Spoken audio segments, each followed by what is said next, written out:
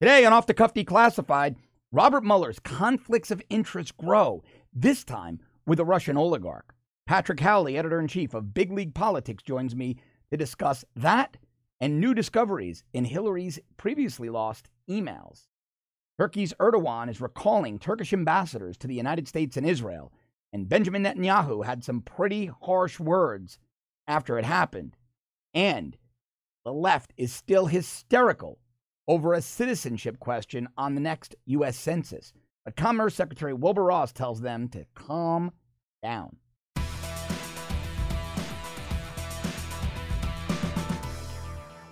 Robert Mueller is falsely accusing President Donald Trump of colluding with Russia, but there's new ironclad proof that Robert Mueller and Andrew McCabe colluded with Russia. A new story from The Hill, then repurposed and enhanced by Newsmax, really is honestly just blowing my mind. It's blowing my mind. Back in 2007, go back to 2007, a guy named Robert Levinson, a retired FBI agent, was working for the CIA on contract, gathering intelligence inside Iran. He disappeared, presumably kidnapped. We really don't know what happened to the guy. He might be dead. He might be on ice in some prison somewhere. And Levinson was presumably, the conventional wisdom is that Levinson was out there snooping around Kish Island and Karg Island, where it was rumored that Iran was playing with nuclear weapons, which we now know to be true, right? We now know from Benjamin Netanyahu, Israeli Prime Minister Netanyahu's press conference a few weeks ago, his disclosures to the world, the Mossad operation that yielded 105,000 new files, that Iran never stopped Project Ahmad. They just changed the names, which was its nuclear weapons program, its nuclear material enrichment program for weaponization. So we know that was the case. What probably happened, I don't know, but you don't have to be a master sleuth to figure it out, is that Levinson found something. The Iranians then found Levinson, and the rest, unfortunately, is very bad history.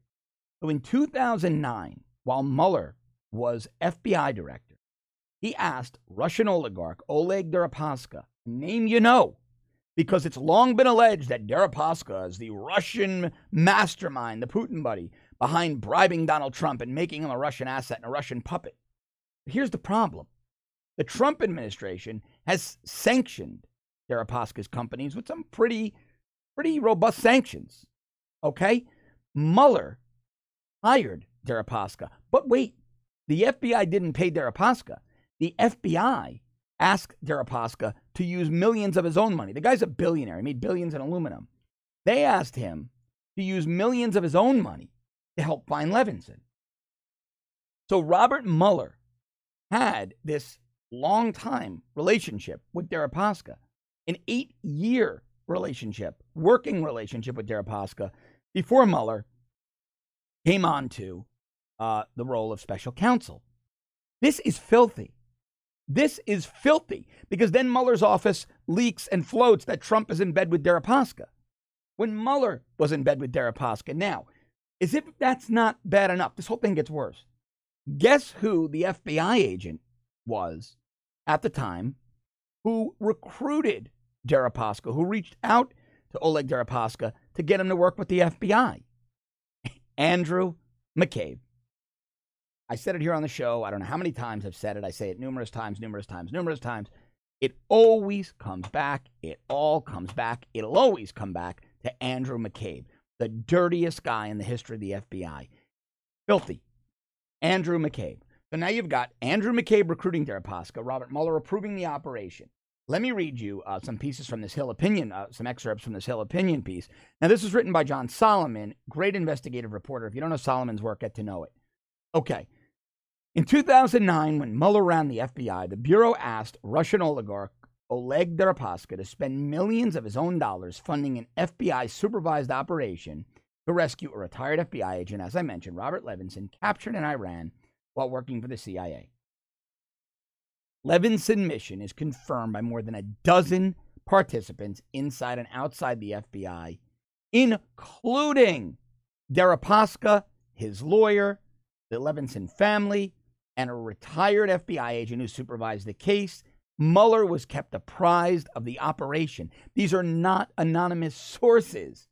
Deripaska himself said this happened. The Levinson family said it happened. Deripaska's lawyer said it happened. A retired FBI agent said it happened. Mueller and McCabe never told anyone they had previous relationships. This is really, I mean, this is earth-shattering. Deripaska ultimately spent $25 million assembling private search and rescue teams. And they worked with FBI contacts under FBI supervision.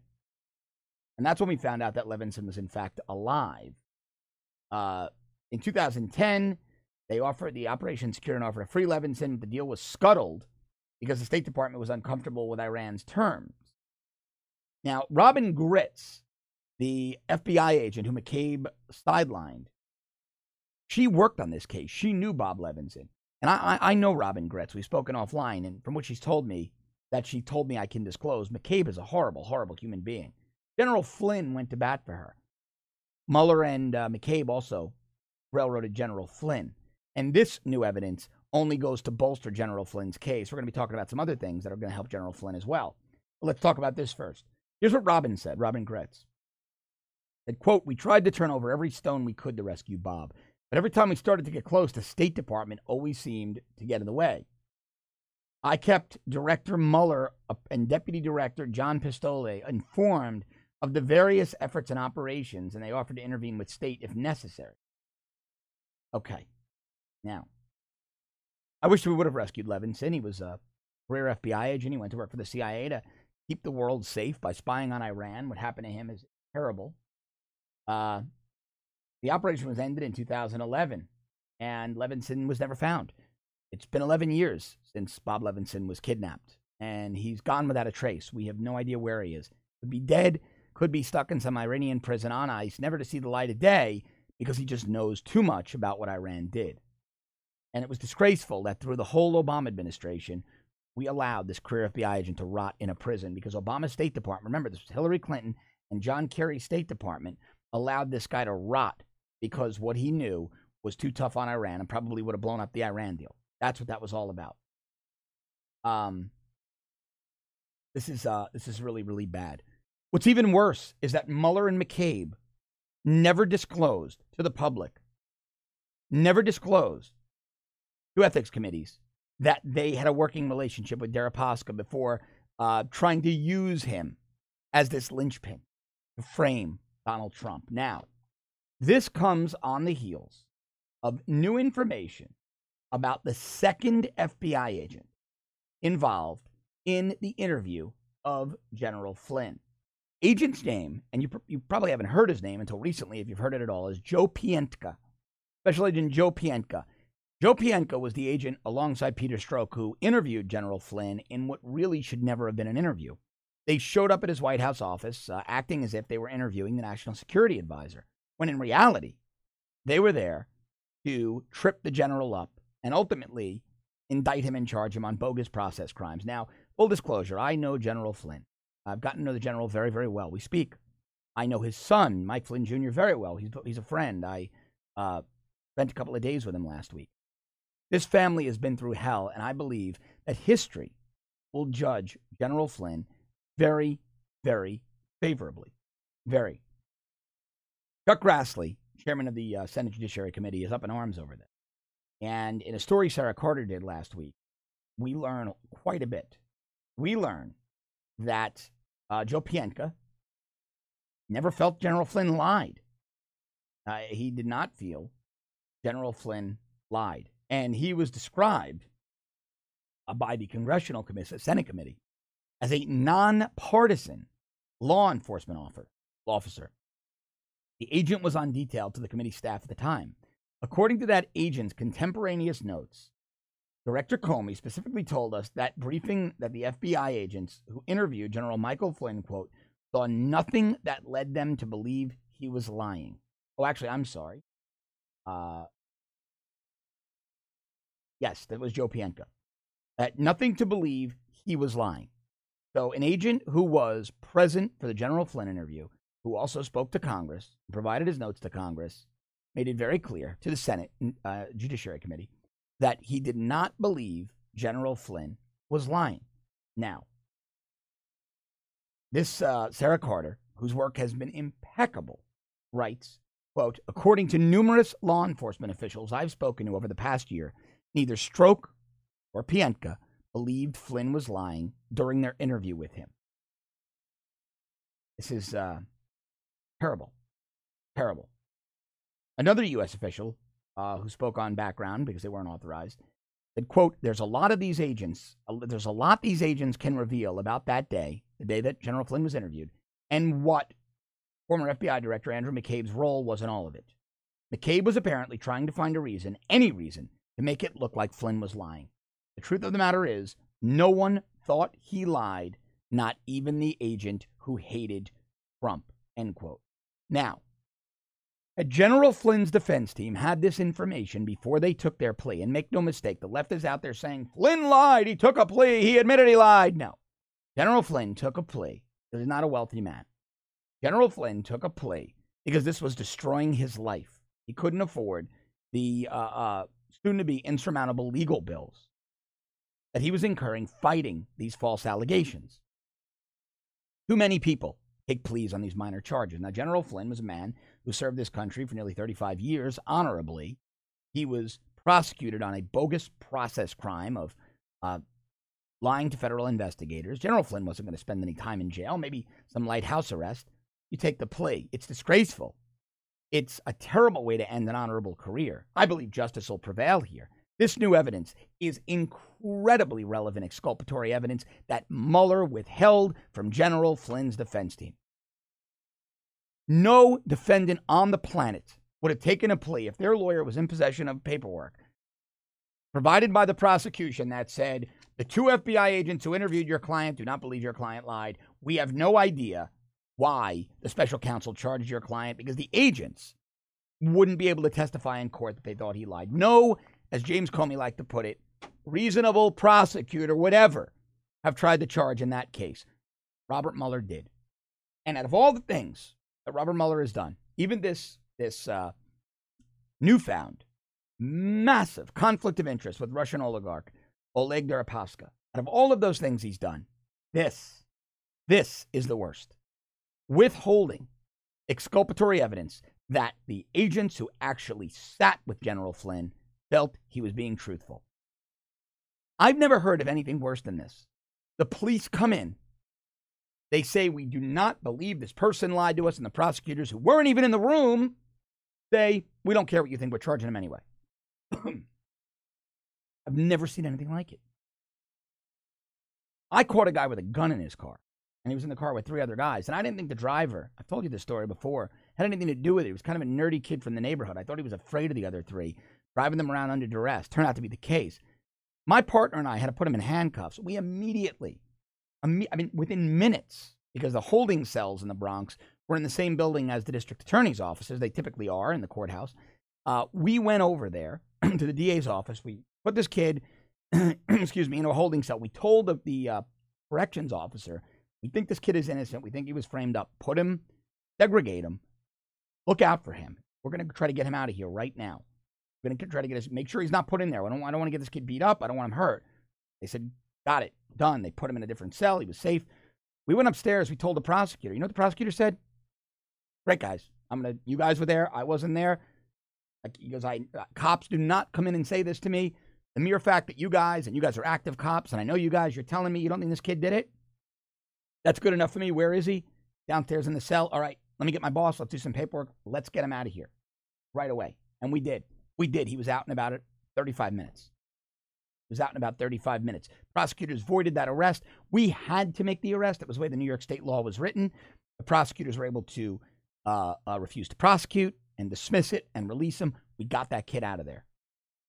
Prosecutors don't go against law enforcement officers. It's unheard of, especially when the prosecutor wasn't there. In my case, I remember it vividly. It was over 20 years ago. He said, you guys were there. I wasn't. You talked to him. I didn't. I'm going with you guys. In our conversation, I remember it so vividly, we didn't even sit down with him. We stood in the doorway of his office, and he popped up out of his chair, and we told him in about 20 seconds to get the paperwork going, to get this kid, who we all knew was innocent, out of the cell. That's how this stuff goes down, okay? It doesn't go down like this, where a biased, agenda-driven, conflicted prosecutor on a witch hunt puts people in jail for no reason. This is as bad as it gets. And on the heels of this, you now have Devin Nunes and Trey Gowdy, the congressman, accusing the Department of Justice of launching anonymous attacks via leaks on the congressional investigators who are uncovering much of this. This is unreal. This is unreal. Gowdy said, quote, "I would have a lot more respect for DOJ or House Committee Democrats if they would take out their frustrations on members of Congress and leave staffers alone. We, the members, make the final decision and are responsible for them, not our staffers. Attacking staffers, planning false stories, and endangering national security by leaking sensitive information in the press, including information about intelligence sources. This is what the DOJ is doing, and this is why trust in the DOJ is rapidly eroding in Congress," said Devin Nunes. Our country is in a constitutional crisis and a crisis of confidence with federal law enforcement like it has never been in. It's since its creation 242 years ago. This is as bad as it gets. As bad as it gets. This needs to be shut down. Mueller needs to be under investigation. We need a second special counsel, and we need Jeff Sessions to step in now, stop this nonsense, because our entire system is being perverted. This is beyond bad, and it needs to end today.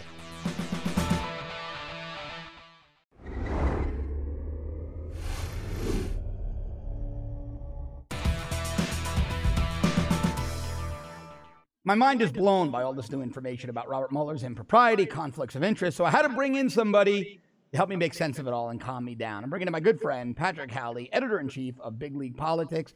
Patrick had a massive win recently alongside Judicial Watch when they helped uncover those allegedly, supposedly, but not really lost Hillary emails. Patrick, thanks for being here this morning. I always love when you come on because of that picturesque background. You guys are sitting on a mountain somewhere, like men of leisure over there at Big League. That's right. That's what we've tried to do here. It's not a cult, though. We're not a cult. Just have the compound with a lot of Rolls Royces and the high fences, right? That's right. All right, so we've got this new information on Mueller. Really, really disturbing. It turns out that we now have even more proof of collusion with the Russians, now on the part of Robert Mueller, with Oleg Deripaska. Now, we've been hearing from the left, from the Never-Trumpers, that Oleg Deripaska is the linchpin. He's ironclad proof that Donald Trump is colluding with Russia. Only Donald Trump sanctioned Oleg Deripaska. Now we find out Robert Mueller worked with him. And the agent who recruited Deripaska, this all goes back to the Robert Levinson case. Let me just explain to the audience. 2007, a retired FBI agent named Robert Levinson was working for the CIA inside Iran, presumably sniffing around their nuclear programs. Iranians found him. Levinson is taken hostage in 2009. 11 years later, we still don't know where Levinson is. We got proof of life around 2009, 2010. Since then, not a word, nothing on the radar. He's either dead or on ice in an Iranian prison. It's unfortunate. But around 2009, none other, Patrick, than Andrew McCabe, and it always comes back to McCabe, recruits Deripaska to spend $25 million of his own money. The guy's an aluminum billionaire oligarch. $25 million of his own money to launch a search and rescue effort for Levinson. They're successful. They get a ransom deal in 2010. State Department allegedly squashes it. They don't like the terms. But now we have ironclad proof because Deripaska confirmed the story. His lawyer confirmed the story. The Levinson family confirmed the story, and the FBI agent around the case confirmed the story. We have ironclad proof that Deripaska worked for Robert Mueller and the FBI, and Mueller never disclosed this. Not only did he work for the FBI, but he actually told them very early on that there was no collusion between Trump and Russia, and they wouldn't take him seriously. They said, keep an open mind. Right. And now what bothers me is why would Deripaska put $25 million for the FBI? What did McCabe and Mueller have on him? Russian oligarchs aren't known for being generous with the United States. Well, beginning in 2016, during the campaign, right around the time of the convention in Cleveland, there were a lot of sort of PSYOP efforts going on, and people being sent in to be near the Trump campaign. Of course, he had just won the Republican nomination, and so there were a lot of people that were hanging out. It was a scene, man. Yeah. But they sent in like some of these Russians. I think like you've got this guy Papadopoulos, and I'm not entirely sure where he's from, but he was being surveilled by the FBI at all times. We reported that at all times he was under FBI surveillance. There's no way he didn't know about that and wasn't complicit. And so there are a few other people too that were spying for the FBI. Well, what's interesting? Quick side note. So I'm down in D.C. last week, and I'm not a conspiratorial guy at all. And I'm sitting with a friend of mine who's a pretty senior federal agent. He's run intelligence groups in his respective agency, and we were blown away by the amount of Iranians at the Trump Hotel bar, and many of them really attractive women flirting with guys who appeared to be relatively significant in federal service. And I looked at him, I said, "This is what we think it is." And he goes, "I think this is what we think it is." I mean, one after the other. I go to Trump. I stay at Trump, but I'm in D.C. I go to that bar too often. I know the bartenders.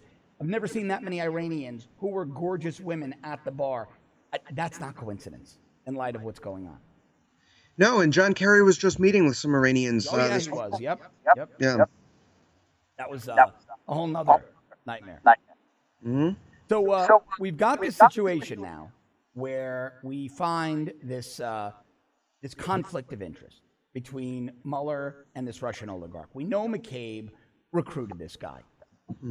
Where is Jeff Sessions? You've been on this story every day. I've got to cover a multitude of stories being on air. But you've been pretty laser focused. Big League does as well, but you guys have done exceptional work. You've been very laser focused on Mueller and Hillary. What in the world is going on with Jeff Sessions?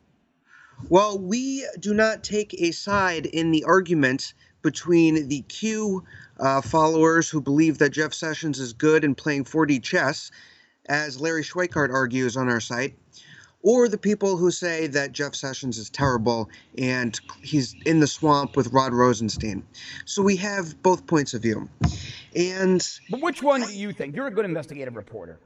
Which one holds water? I happen to think that if President Donald Trump wanted a different attorney general, he could get a different attorney general, considering that he's been longtime friends with Jeff Sessions. So that tells me right there that since Sessions was not one of the numerous ones that got fired, there is something to Jeff Sessions. Let me tell you something, and I'll say this, and I haven't said it on the show. I have been incredibly critical of Jeff Sessions. I still am incredibly critical of Jeff Sessions. But I had somebody incredibly close to the administration tell me last week, lay off Sessions, there's something going on. And it's somebody who has been incredibly critical of Sessions, who's at the White House often, who said there's a lot more going on here. Things are going to start happening, lay off Sessions. So I've been a little less critical of Sessions. I haven't backed off my criticism because I still believe in optics and messaging. And the public needs red meat. The base needs a little bit of red meat. Give them something. Something. A charge McCabe. Do something. But I have to tell you, I was shocked when I got the phone call asking me to lay off Sessions by this particular person. Well, Sessions is a smart guy. I happen to think the fact that he recused himself in the case is one of the greatest blunders of political strategy ever in history. I can't see any other way where him recusing himself was a good thing. Right. However, Trump hasn't fired him, so he must be doing something. Well, I think he recused himself because early on, I think Sessions trusted the process. And he went to Rosenstein, who I believe is a bad actor. And Rosenstein said, you should recuse yourself, and Sessions recused himself. And his biggest mistake was trusting the process. But he existed in it for 30-some-odd years, how many years as a senator. So listen, I don't care how smart you are. When you've been trained and you have muscle memory over so many years. Patrick, you still with us? There we go. We had a little glitch in your audio and video. But when you've been trained so many years to do things a certain way and follow protocol, I think it's very difficult to deviate from that your first week on a new job. Yeah, well, he shouldn't have been Attorney General then. That was a terrible position for him. That's where we agree. That's where we wholeheartedly agree. All right. But let's talk about this new revelation because it goes to some of the things you're investigating on. We've got this new agent, Joe Pientka. Not a new agent. He was one of the agents in the room with Peter Strzok when General Flynn, oh my God, I can't believe I said that. When General Flynn was interviewed, a guy that Andrew McCabe hated because of the case with Agent Robin Gritz, who McCabe was trying to force out of the Bureau, and General Flynn went to bat for her. You've got Strzok and Pientka in General Flynn's office interviewing him. General Flynn thinks it's a routine meeting with the FBI as National Security Advisor. Both of the agents, even Strzok, who despised Donald Trump, and Pientka didn't believe that General Flynn lied. They thought he was being truthful. Why do you think Pienka's been on ice, that we haven't heard his name? One of two reasons, in my opinion. He's either complicit and Mueller kept him on ice to avoid this problem, or he's cooperating with the OIG because he doesn't want to go out the way McCabe did. Well, I think either one of those sounds possible. General Flynn did not do anything wrong, by the way. Nothing. And this has come out now that even the FBI admitted they had nothing on him. Right. And Mueller keeps pushing back Flynn's sentencing. So why does he keep pushing back Flynn's sentencing if Flynn has already pleaded guilty? Why does he keep delaying it? Well, this is all just politics. Well, I think he's delaying it because Flynn's lawyers are delaying it because they know they didn't get exculpatory evidence. That they had they had that exculpatory evidence, they never would have taken that plea. I think Mueller is agreeing because he doesn't want a public showdown where the judge turns around and says, Mr. Mueller, you better take this delay. You better agree to their motion or I'm going to dismiss this case outright. You withhold exculpatory evidence. And I think Mueller thinks if he can push it and push it and push it and push it, that one day the case will just quietly go away and the judge will quietly dismiss it when this drops from the news cycle, because this is a public embarrassment to Robert Mueller and it would require his whole investigation being shut down. Well, they're just trying to take out all these administration guys. And that's right. By the way, Anthony Scaramucci is next. The mooch. You think so? Is going down. The mooch. No, I'm kidding. I was like, wait, did he listen? Anthony Scaramucci's hair is so glorious it gets him out of any problem. He gets a pass. He gets a pass because of that hair. I like him. He looks like Secretariat, like a glorious racehorse. It's chestnut. It's amazing. Good job. But seriously, so you got this agent, Pienka, and in any investigation on the planet, if two law enforcement guys, let alone two senior FBI agents, went to a prosecutor and said, we don't believe this person lied, as James Comey loves to say, Patrick, no reasonable prosecutor would prosecute that case. It just wouldn't happen. Yes, and in fact, we have a big story today about James Comey. James Comey allowed this Columbia law professor, Daniel Richman, to look at the servers and access classified information. And then this Daniel Richman person was the person who actually leaked the classified information. And now we have evidence, and the woman is on the record. She's a partner at the law firm that Natalie Veselkaya had her meeting at. Yes. And she lives in the same apartment building with Daniel Richman, and they spoke during this period. And what did he tell her? She won't say. But obviously, they were talking, and this was all just a coordinated effort. So Comey, with this woman's non-testimony, but her acknowledgement that she spoke with Richman, seems to indicate is that Comey was part of this conspiracy, let's call it, to get Veselkaya into Trump Tower to make it look like the Trump campaign was doing something wrong. Yes, that's right. And meanwhile, Peter Comey, James Comey's brother, is a top executive at DLA Piper, which performed the independent audit of the Clinton Foundation around this very same time. Yeah, it's all very incestuous. And as we know, one of the former Comey, Mueller, McCabe cronies, his name escapes me right now, but he was the head of CrowdStrike, which was funded exclusively by Tim Geithner and Eric Schmidt from Google, two Hillary Clinton allies. They were the only entity on the planet allowed to look at the DNC server, even the FBI wasn't. And CrowdStrike, without oversight or independent audit or law enforcement review, determined it was a hack, not an internal breach. I mean, all of this is really incestuous, really dirty, and begs a lot of questions. But is there anyone willing to ask them? Now, you've been digging into this. What do you make of Christopher Wray? Good actor, bad actor, indifferent, afraid to fight the swamp? Bad actor. Yeah, see, I can't get a read on Wray. Why do you think he's a bad actor? I mean, that's just what I've heard. He obviously is not doing anything to help Trump or help our democracy get healed after this horrible process. But I think this is coming to an end. I think that when you have this story about the spies inside the Trump campaign and all the things that James Comey did with the classified leaks, and you have Mueller with the uranium, and now a relationship with Deripaska, of all people. It could have been any oligarch, but it's Deripaska. It's got to come to an end. How do you keep it going? But here's what bothers me. If the media won't fight hard enough. No, the media is never going to fight. But if Jeff Sessions is a good actor, why is he allowing DOJ, which he runs, to still stonewall Congress on the release of documents?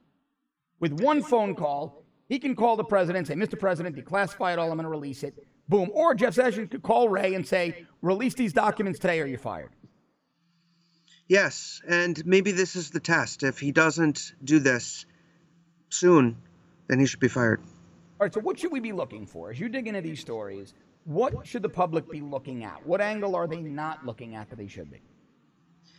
I think just the fact that so many FISA courts were violated and so many laws were broken as these people put together these dossiers and worked with foreign intelligence to covertly get information, and it was all wrong. And it was just this awful thing that happened in our FBI and our intelligence agencies with these people on their way out doing these nasty, horrible things. And I think people are really sick by it, and they see President Donald Trump as the champion, the victim of this. But he's not a victim because he's fighting. And, I think they're rallying around him. We have the majority of the country now supporting President Donald Trump. So we do. I think if Trump wins this, this is going to be pretty historic, and then he's going to be able to really govern. Can you imagine what this guy could have done if he was able to actually govern the country? It would be incredible. Even the Washington Post ran a story today where Democrats are saying, not so fast about this blue wave. Trump is pretty damn popular. I think we might be in for a little rude awakening here as these. Well, obviously, 4 GDP is going to be pretty bad for the Republicans. I'm seeing a blue wave. Are you really? No. Yeah, I was going to say. No, most Democrats don't even know when a midterm election is happening. No, they really don't. And, I was talking to the chairman of the 2014, we dominated them. Talking to the chairman of the Virginia GOP yesterday, and he made a good point. I was on a phone call with him and a couple of people, and he said, today's Democratic Party reminds him of the Republican ticket in 96, Dole Kemp. Unexciting, solid establishment, nothing to offer, nothing new, nothing fresh, going up against Bill Clinton, like larger-than-life Bill Clinton, right? And it was I thought he drew a really good parallel, a really good comparison with that. I think the Democrats are in really big trouble. All right, I'd be remiss if I didn't ask you. So there was another dump of emails, March 30th, the work you did alongside Judicial Watch that you uncovered, Hillary's emails.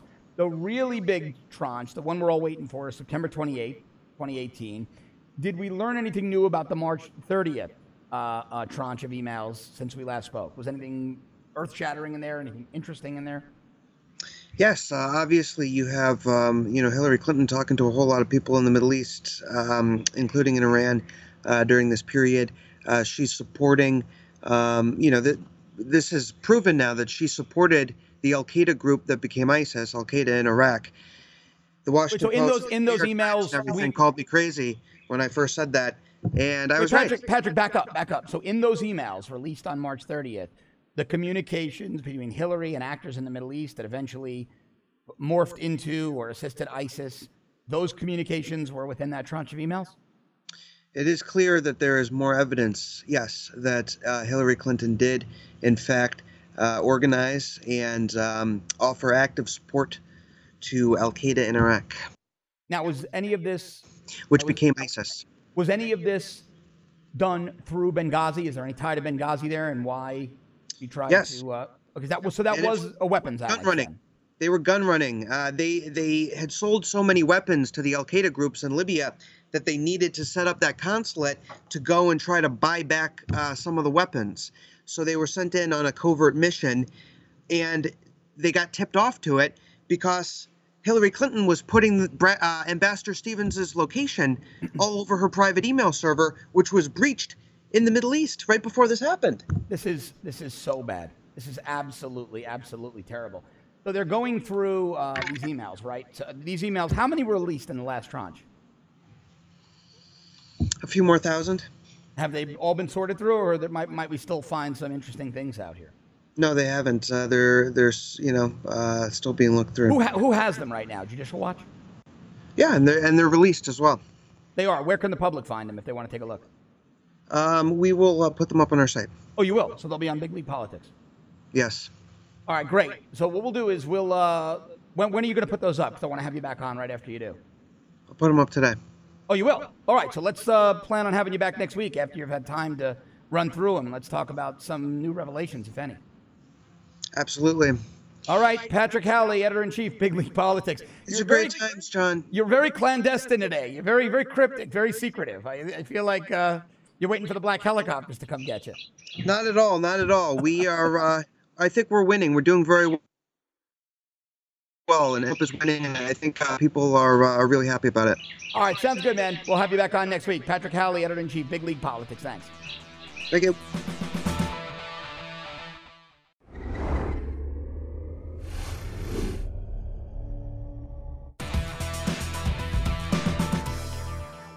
Turkey, our wonderful NATO ally, Turkey, whose leader Erdogan comes to the United States and has his security detail beat up Americans. You know that Turkey.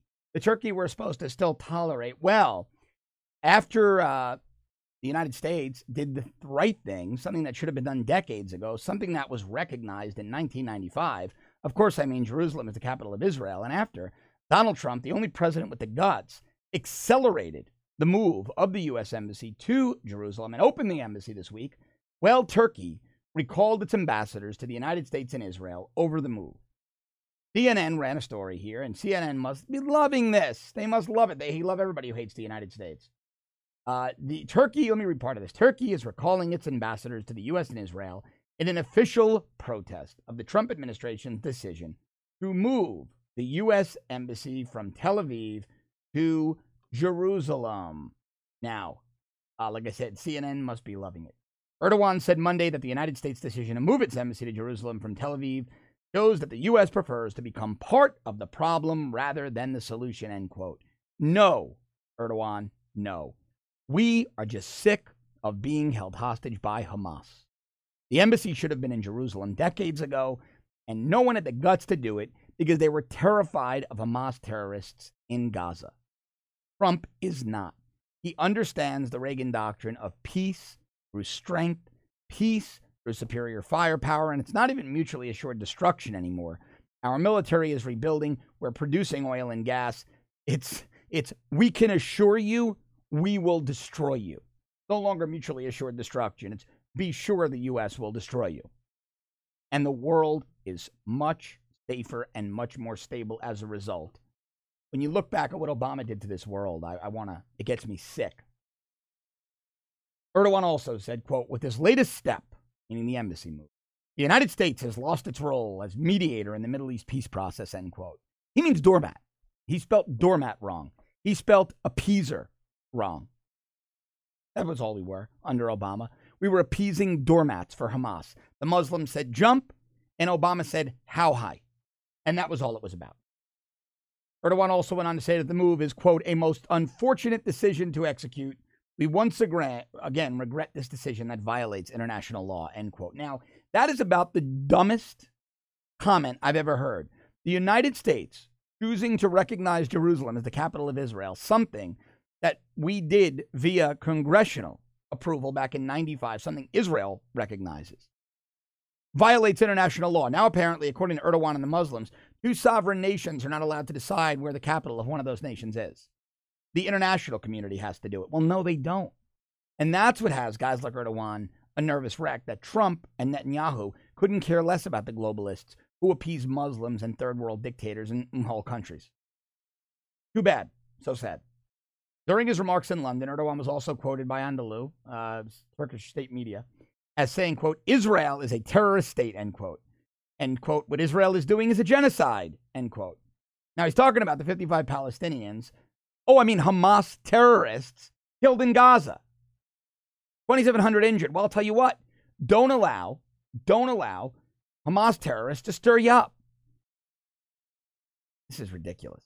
This is so ridiculous. I was speaking to somebody, a former Israeli consul general, yesterday. And he said to me, I said, what's going on over there? And he said, Hamas is stirring up unrest in Gaza. They've got 30,000, 40,000 people running around because they have Hamas terror cells trying to make incursions into Israel and other places. I said, wait a minute. Is a big diversion? He said, yep. It's what they do. It's their MO. Our intelligence has known that for years. And that's why the IDF, the Israeli Defense Force, is killing these guys in other places along the strip. Needs to be done. Very simple. If Hamas terrorists stop trying to kill Israelis, if Hamas terrorists stop trying to get into Israel, presumably to go bomb things in Jerusalem during the celebrations, the IDF wouldn't be killing Hamas terrorists. Palestinians wouldn't be injured. Really, really very simple. Now, the only reason there's unrest is because guys like Bill Clinton and George W. Bush and Barack Obama, especially Barack Obama, well, they kept ceding ground to Hamas in Gaza.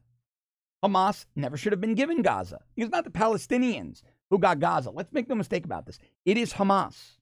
It is Hamas. Now, Hezbollah has been relatively quiet over there in Lebanon. But with an emboldened Iran, oh my God, if Hillary Clinton were president of the United States, Israel would be in serious jeopardy of an invasion, of mass casualty incidents. But Hezbollah is relatively quiet. We don't know if they're going to be reactivated. They're right there. They're a puppet of Iran. Hamas and Iran are very close. It's really by the grace of God, literally, maybe, that those two haven't decided to cooperate militarily yet. But I think it's because Hezbollah wants to legitimize themselves a bit more in Lebanon. Kind of like when, the mob, wise guys, decide to go legit. And so they stop leaving bodies on the street to create that illusion of legitimacy for a little while. Don't worry. They'll go back to their old ways. But at least we have a stronger United States and a rock-solid U.S.-Israel alliance to squash that very, very quickly. So Benjamin Netanyahu wasted no time responding to Erdogan. Erdogan made that comment, and Netanyahu took to Twitter this morning, and he said, quote, Erdogan is among Hamas's biggest supporters, and there is no doubt that he well understands terrorism and slaughter. I suggest that he not preach morality to us. Cannot disagree with a word Benjamin Netanyahu says. I rarely do. He's a brilliant guy, tough as nails. He really is Donald Trump. They're very much the same guy. That's why this alliance terrifies the world. That's why this alliance terrifies the globalists. But I've got to tell you, I'm very, very concerned about Turkey. Now, we have strategic assets in Turkey. We have an air base in Turkey. Turkey is strategically located, still a member of NATO. We have F-35 sales about to go off to Turkey. We sell arms to Israel as well, but because of the NATO alliance, I'm very uncomfortable with the level of military cooperation we have with Turkey. The Kurds have been some of our best assets against the terrorists. Turkey hates the Kurds. They would love to kill every last one of them. But then again, Turkey did help us grab up these 5 ISIS fighters last week. And so it's a really odd relationship. Jordan, to me anyway, is a much more stable, predictable, and friendly coalition partner. And Jordan, as a coalition partner, understand something else Donald Trump has done. Donald Trump has created a coalition with Jordan, Saudi Arabia, Muslim nations. Israel is part of that coalition, and they're seeing Israel as an equal. That is the massive foreign policy win for the Trump administration. Not being underreported, nobody, even right-wing media, really isn't reporting it. Donald Trump got nations like Jordan and Saudi Arabia to accept Israel as an equal partner in a coalition against Middle East aggression. That's what's terrifying Turkey. Turkey can no longer play these games. And I'm so glad Netanyahu called out Erdogan, but I think we really need to be very vigilant about this. We need to stay on top of this because I don't predict that Erdogan is going to, anytime soon, turn into a nice guy. I predict that this is going to be much more of the same, that we're going to be dealing with a very bad actor in Turkey. He's becoming much more radical. Turkey is becoming much less secular. And I really don't think it's that much of a stretch for Turkey to start to look a lot like Iran in the short term, so that we really need to keep an eye on.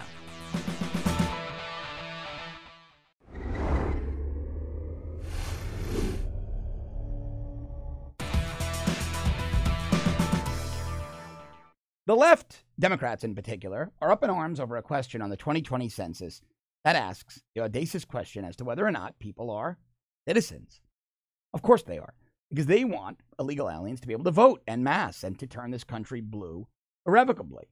Now, this is from Newsmax. A 2020 U.S. Census citizenship question could water down the population count and other important data, critics. But federal officials say the information is needed to ensure voting accuracy. The latter part of that statement is very true, because if you don't know how gerrymandering works, districting for congressional districts, it's all based on census and population apportionment. the more population in a certain area, the congressional districts, the more congressional districts. In other words, they try to apportion congressional districts based on a percentage of that state's population. So if, say, each state is entitled to X percent of their population getting a congressional district, well, the denser population areas, the area around cities, will have more districts. But if it turns out that a large portion of the people in that area can't vote because they're not citizens, well, district grows. So you might have one district covering that area instead of two.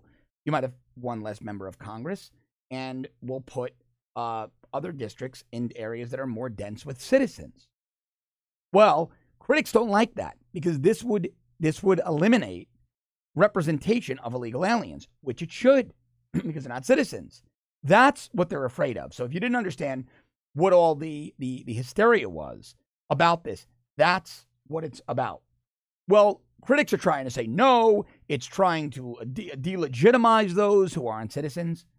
And for purposes of the U.S. Census, when it comes to gerrymandering and congressional apportionment, it should, because that portion of the census is reserved for voters. Now, Commerce Secretary Wilbur Ross is telling everybody to calm down.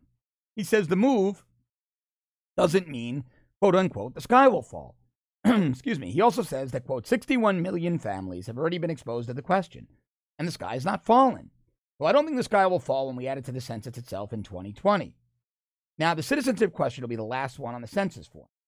And Commerce Secretary Ross says, quote, so that someone who, for whatever reason, feels uncomfortable with that question, at least they can deal easily with the questions with which they are not uncomfortable. In other words, if you don't like the question, don't answer it.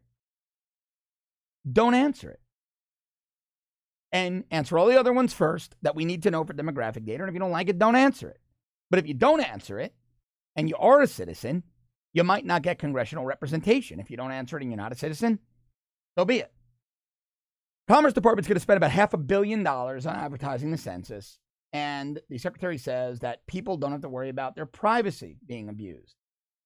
But he said we're also taking extreme measures for cybersecurity so that we can try to protect as best one can against intrusions there. Now, 17 states are suing Commerce and the Census Bureau over the change. It did draw lots of opposition, Secretary Ross said. It also drew lots of support. It's not a novel question. He's 100% right. This question is critical. So again, to explain why we do this. If you don't understand how these things work, term gerrymandering means assigning boundaries of a congressional district and deciding how many districts there are. And gerrymandering now is used more commonly when districts have changed. Been accused of Democrats trying to do this to pick up seats in Congress. And there's some weight to that because these lawsuits, one of the lead attorneys on these lawsuits, both for the census question and the gerrymandering that you're seeing around the country, most notably in Pennsylvania, is none other than former Attorney General Eric Holder, a guy so far left he falls off San Francisco when he wakes up in the morning. So, again, here's how it works. You have a state. That state has X number of people in the population. And that population is broken down, and the state says, okay, a congressional district is made up of this many of those people. So for argument's sake, if a state has 3 million people, and they say a congressional district is made up of 300,000 people, the state will have 10 congressional districts. There'll be 10 representatives from Congress to that state. Now, if the state has a few small cities and rural farm and ranch land, well, the majority of those 10 districts are probably going to be around those cities, and cities tend to be blue. However, if a good portion of those people in those cities answer, we are not citizens, or don't answer, but everybody in the more rural areas answer, we are citizens, well, then that might shift a little bit. So those urban areas might get 7 congressional districts, and those rural areas might get 3 or 6 and 4. And so it shifts back a little bit red. That's why Democrats are terrified of this question, because there's a lot of ways you can commit voter fraud. It doesn't have to be at the ballot box. Another way, in a very hidden way, until the Trump administration and Secretary Ross, was to assign congressional districts to areas with large illegal alien populations, and then there'd be a very small turnout of citizens who would vote predominantly Democrat. This is another way to stop silent voter fraud via census fraud, via apportionment fraud, via fraudulent gerrymandering. And I think this question is not a novel question, as the secretary says. I think this is arguably the most important question on the upcoming 2020 census.